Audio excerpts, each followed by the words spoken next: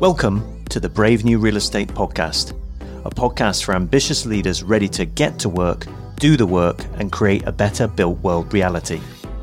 I'm James Sanderson, founder of Studio Sanderson, a communication consultancy that works with leaders in real estate, design, and the built environment to discover what makes their offer special, articulate the right story, and develop the ideas and communication needed to cut through and connect with people. On today's episode, we look at how the pandemic has accelerated a more considered attitude to luxury, exemplified by affluent consumers' retreat to rural areas, the rise of remote working, and a refashioning of luxury traditions and heritage. For buyers and renters in this new era, a different set of values is emerging, a less showy and more conscious and sustainable way of living. Let's get to it. Episode 3. Rethinking Luxury, a New Era and a New Look. The concept of luxury is changing. Prior to 2020, luxury real estate was primarily associated with cities that had become sprawling breeding grounds for designer brands, cultural institutions, and gourmet restaurants catering to the needs of an urban elite. Luxury brands spent decades turning design, aspiration, and high-quality goods into a $380 billion global behemoth. COVID-19 has changed this narrative, with cities cast as a threat to public health, remote working adopted on a mass scale, and a reappraisal of luxury as space, health, and safety, with wealthy consumers flocking to suburbs and new rural areas in their millions. In this new era of luxury real estate, square footage and high-tech amenities no longer represent buyers' principal values when it comes to finding a home. Luxury is driven by intangibles, a sense of community, connection to nature, wellness and charity. A recent survey from real estate consultancy Knight Frank on COVID-19's impact on global buying trends cites 66% of respondents saying large gardens and outdoor space are more important, with the lockdown period having emphasised the connection between well-being and the great outdoors. All this is at a time when 77% of luxury consumers would buy a product or service simply for the experience of being part of a community built around it. And overall, 77% of affluent individuals are making fewer luxury purchases, while those that do buy are more meaningful. This shift from material luxury towards a quality of life and community-first value is bringing new directions for hospitality, retail, property, and brand communications. A different kind of luxury for a new luxury consumer. In the past, one focused on traditional demographic classifications for luxury, such as net worth, age, or gender. But 2020 has accelerated new habits and patterns that require new categorizations to understand buyer needs, wants, and desires. Coldwell Banker, a global brokerage, has labelled these new luxury buyers as the new affluent trailblazers and segmented them into 3 distinct groups.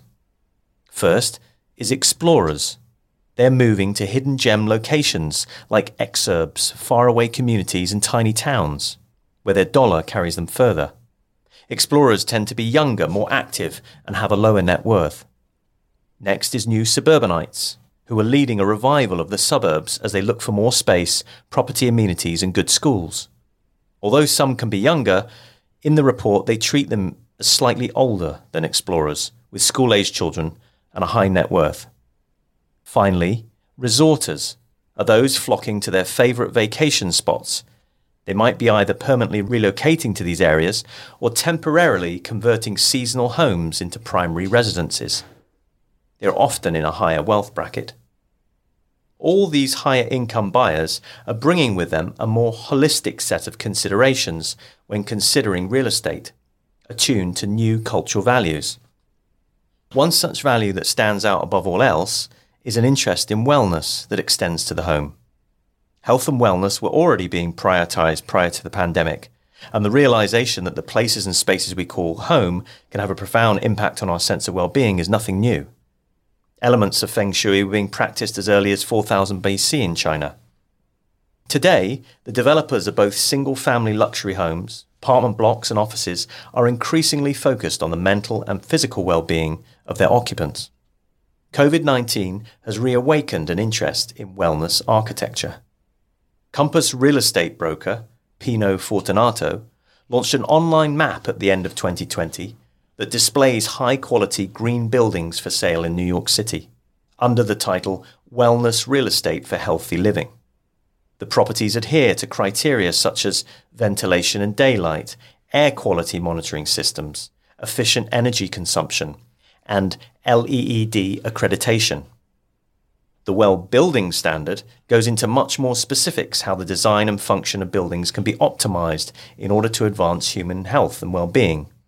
The most recent version, version 2, covers 10 concepts: air, water, nourishment, light, movement, thermal comfort, sound, materials, mind, and community.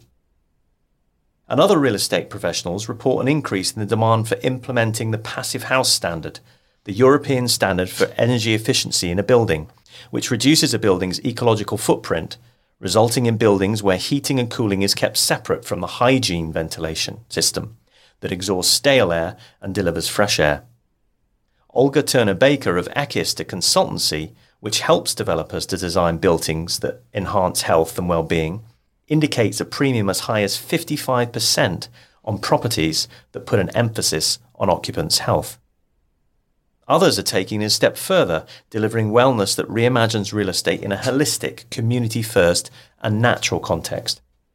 Danish architectural firm Henning Larsen is building Falladby, an all-timber neighborhood in Copenhagen, designed in collaboration with biologists and environmental engineers.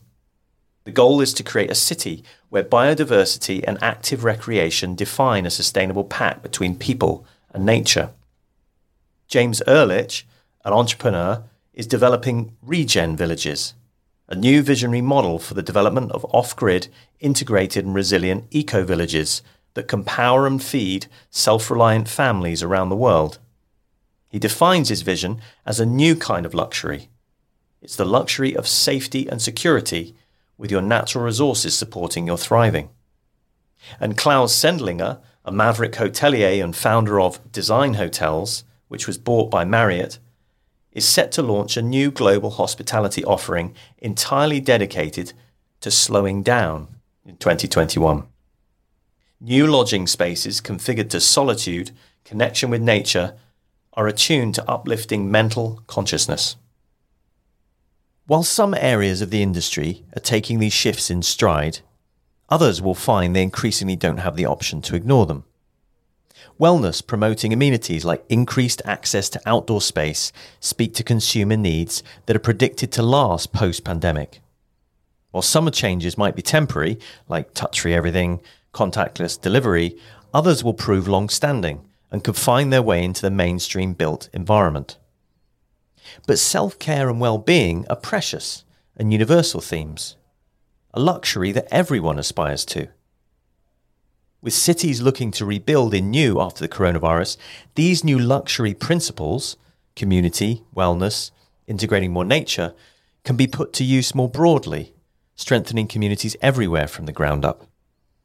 A global wealth gap and looming eviction crisis mean the demand for affordable and middle-income housing is rapidly on the rise. In the US, presently, 8 million renters pay more than half their income on rent. And in the 25 most expensive cities in the US, 75% of households are cost-burdened. And home price appreciation will reach its fastest pace since the Great Recession in 2021. And of course, cities where growth is increasing during the pandemic, Charlotte, North Carolina, Salt Lake City, Utah, and Columbus, Ohio, there isn't enough housing stock to accommodate many of the new arrivals. So applying the same new luxury design and living standards to lower and middle income buyers isn't utopian, but practical. So what would this world of shared new luxury look like? Can such intangible concepts as wellness even be applied across all socioeconomic levels? Fortunately, there are some innovators in real estate who are already bringing new luxury principles to the lower and middle income markets, addressing the housing shortage while emphasizing green space, livable design, and a sense of community. From New York to Norwich in the UK, architects and developers are reimagining what low and middle income housing can be. applying sustainable and modular building methods to reduce the cost of construction and maintenance, incorporating new technologies and shared amenities to develop seamless experiences and a sense of community, and keeping an eye towards human scale, a far cry from the housing blocks of its 20th century. Some examples of these are Villa Verde in the South Bronx, an example of a sustainable high-density development with 222 affordable units, a 6,000 square foot courtyard and a green roof. Goldsmith Street in Norwich in the UK received the 2019 RIBA Sterling Prize for its dense, low-rise street-scale design and innovative use of green space. This public housing development is also one of the largest schemes in the UK that adheres to the Passive House building standard for energy efficiency. And Common, one of the largest, most innovative of US co-living companies, offers rooms fully furnished with weekly cleaning, on-site laundry and shared amenities from $875 with all utilities included. Rooms are less expensive than typical studio apartment, but embrace some of the new luxury for this market. Elegant, bright, contemporary design, fostering a sense of community with social events and a chat feature connecting its residents. And other innovations such as modular housing tackle building materials and cost with less expense to the developer, which of course translates to reduced rent for its occupants. Pacific Park, a modular housing in Brooklyn, boasted a 20% cost saving during its construction, and Factory OS in Oakland, California, is a 110-unit, 5-story building built in just 11 days. With these new models and tools, developers now have the incentive and the market demand necessary to build low and middle income housing that uplifts communities, increases neighborhood value, and addresses our cultural shift towards wellness placemaking.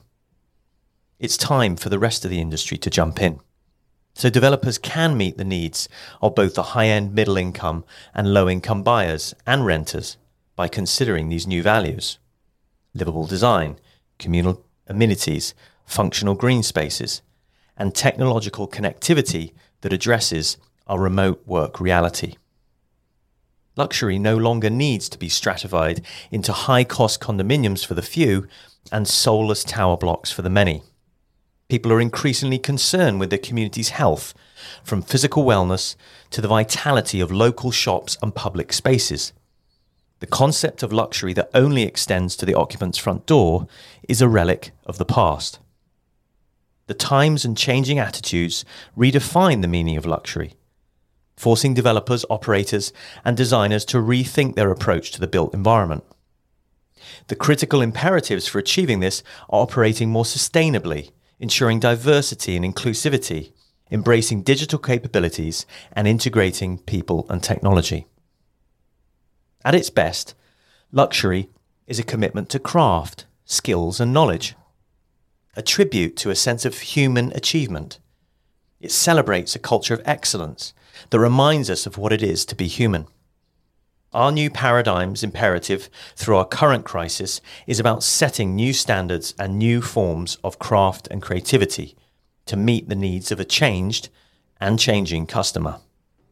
By moving away from a material, individual concept of luxury to one that uplifts people and places holistically, the real estate industry has an opportunity to build better communities for everyone. That's it for this episode. Thanks so much for listening to the Brave New World podcast from Studio Sanderson. If you enjoyed this episode, we hope you will subscribe wherever you get your podcasts and check out the podcast episode details or visit studiosanderson.com for links to additional resources and recommended reading from myself and others. See you next time.